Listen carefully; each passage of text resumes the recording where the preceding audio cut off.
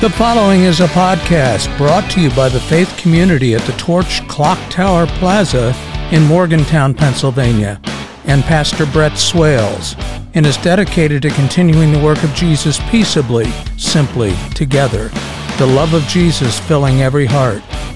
Welcome to the Walking Jesus podcast, where we discuss practical, actionable steps for walking with Jesus in a Christian life without confusion, hassle, or stress. I'm your host, Brett Swales, so let's get moving. Today's podcast is called Backsliding Away. You know, Catholics don't need to worry about backsliding. That is because they are always careening from one confession to the next, in immediate danger of hellfire, at any and all times. At least, so I thought when I was a practicing Catholic. Thomas Aquinas, or Saint Thomas Aquinas, who lived from 1225 to 1274 AD, defined mortal and venial sins in his work. It is known as Summa Thelogica. I studied it at college. The reason I bring it up is that it is vitally important to Catholics, and yet I have found no scriptural basis for it whatsoever. Anyhow, if you die with a mortal sin on your soul, and it is unconfessed to a priest, you are going to hell. That's about the long and short of what Aquinas had to say. Most Catholics, I must here note, have a heavy burden to bear. They do not entertain the concept of backsliding. For them, it's either heaven or hell. Purgatory is in there someplace. Now, I'm not making fun. It's a real dilemma for the Catholic follower. So there is so much guilt in Catholicism.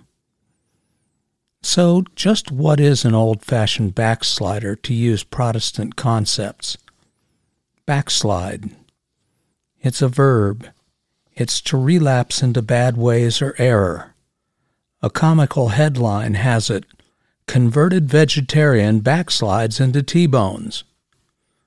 Synonyms: relapse, lapse, regress, weaken, to lose one's resolve, or to give in to temptation, to go astray, to leave the straight and narrow, or to fall off the wagon. In 1986, the Lord and I gave up two personal addictions, cigarettes and alcohol.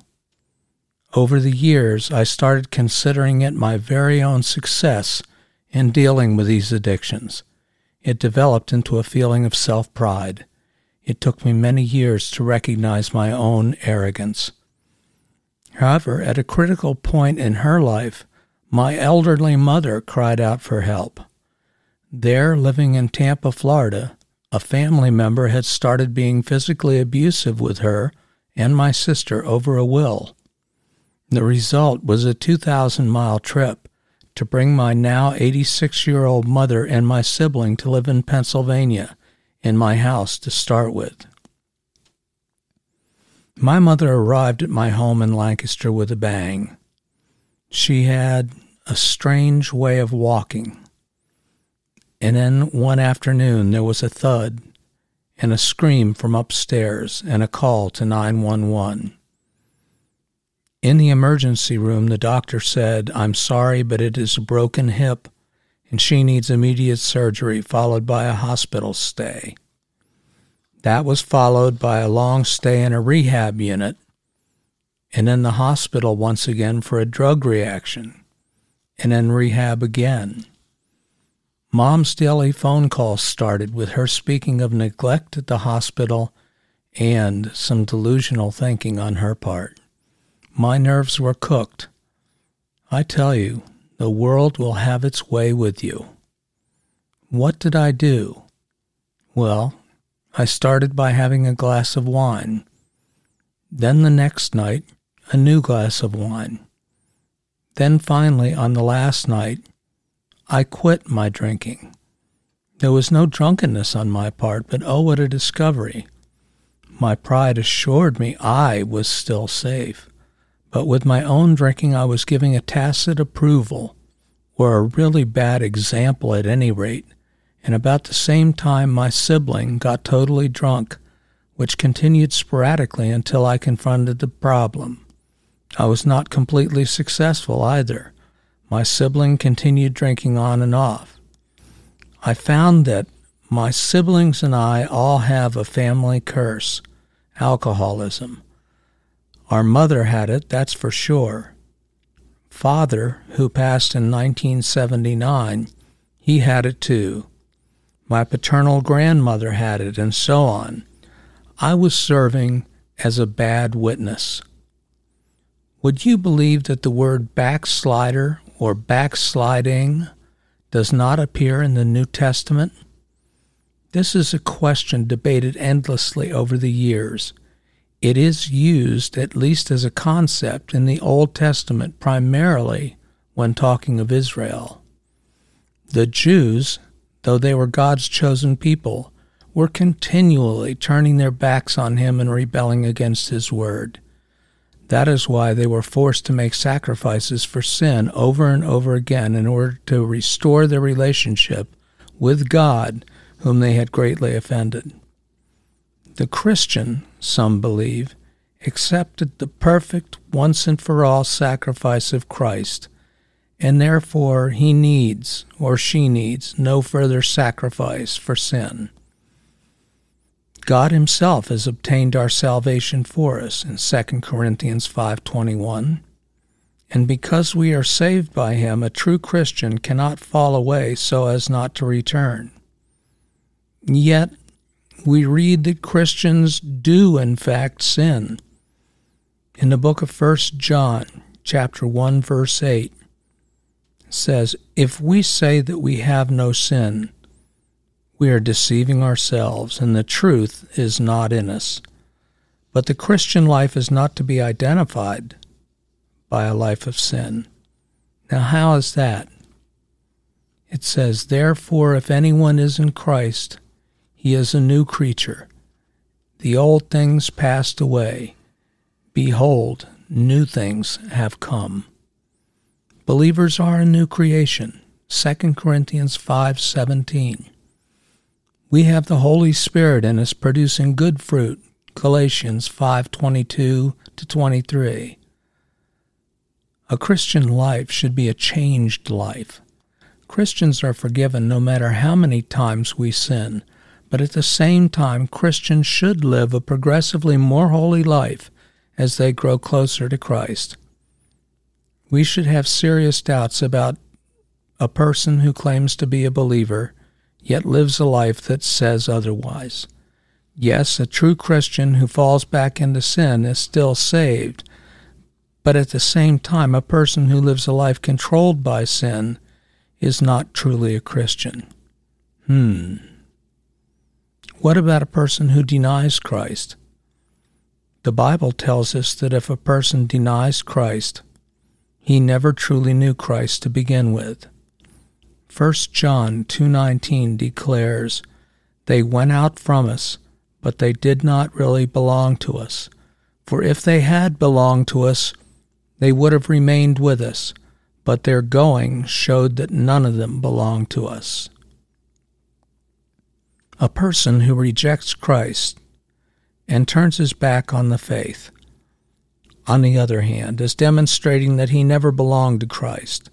2 Timothy 2:11-13 says, "Here is a trustworthy saying, if we died with him, we will also live with him.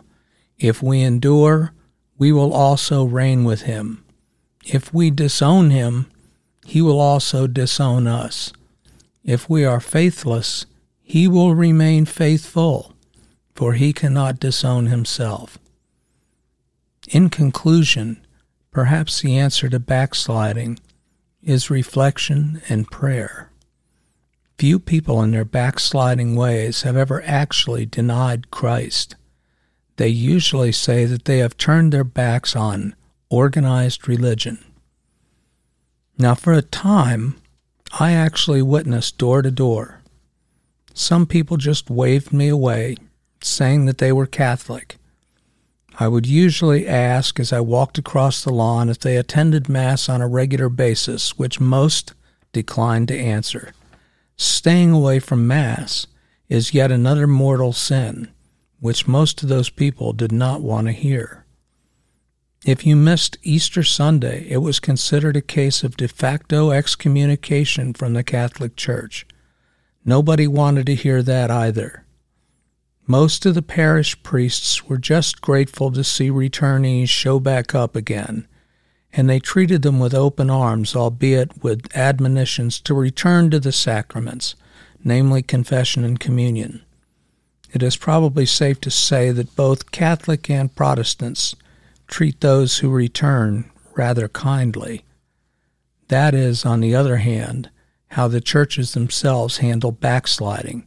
In a manner, it is more like the parable of the prodigal son. In conclusion, again, the battle rages on, as the age of Christianity, we might note, peaked in the 1950s. Believe it or not, most people today are in a lapsed state, or can be termed as backsliders, staying quietly at home on Sunday mornings, away from church services of every type.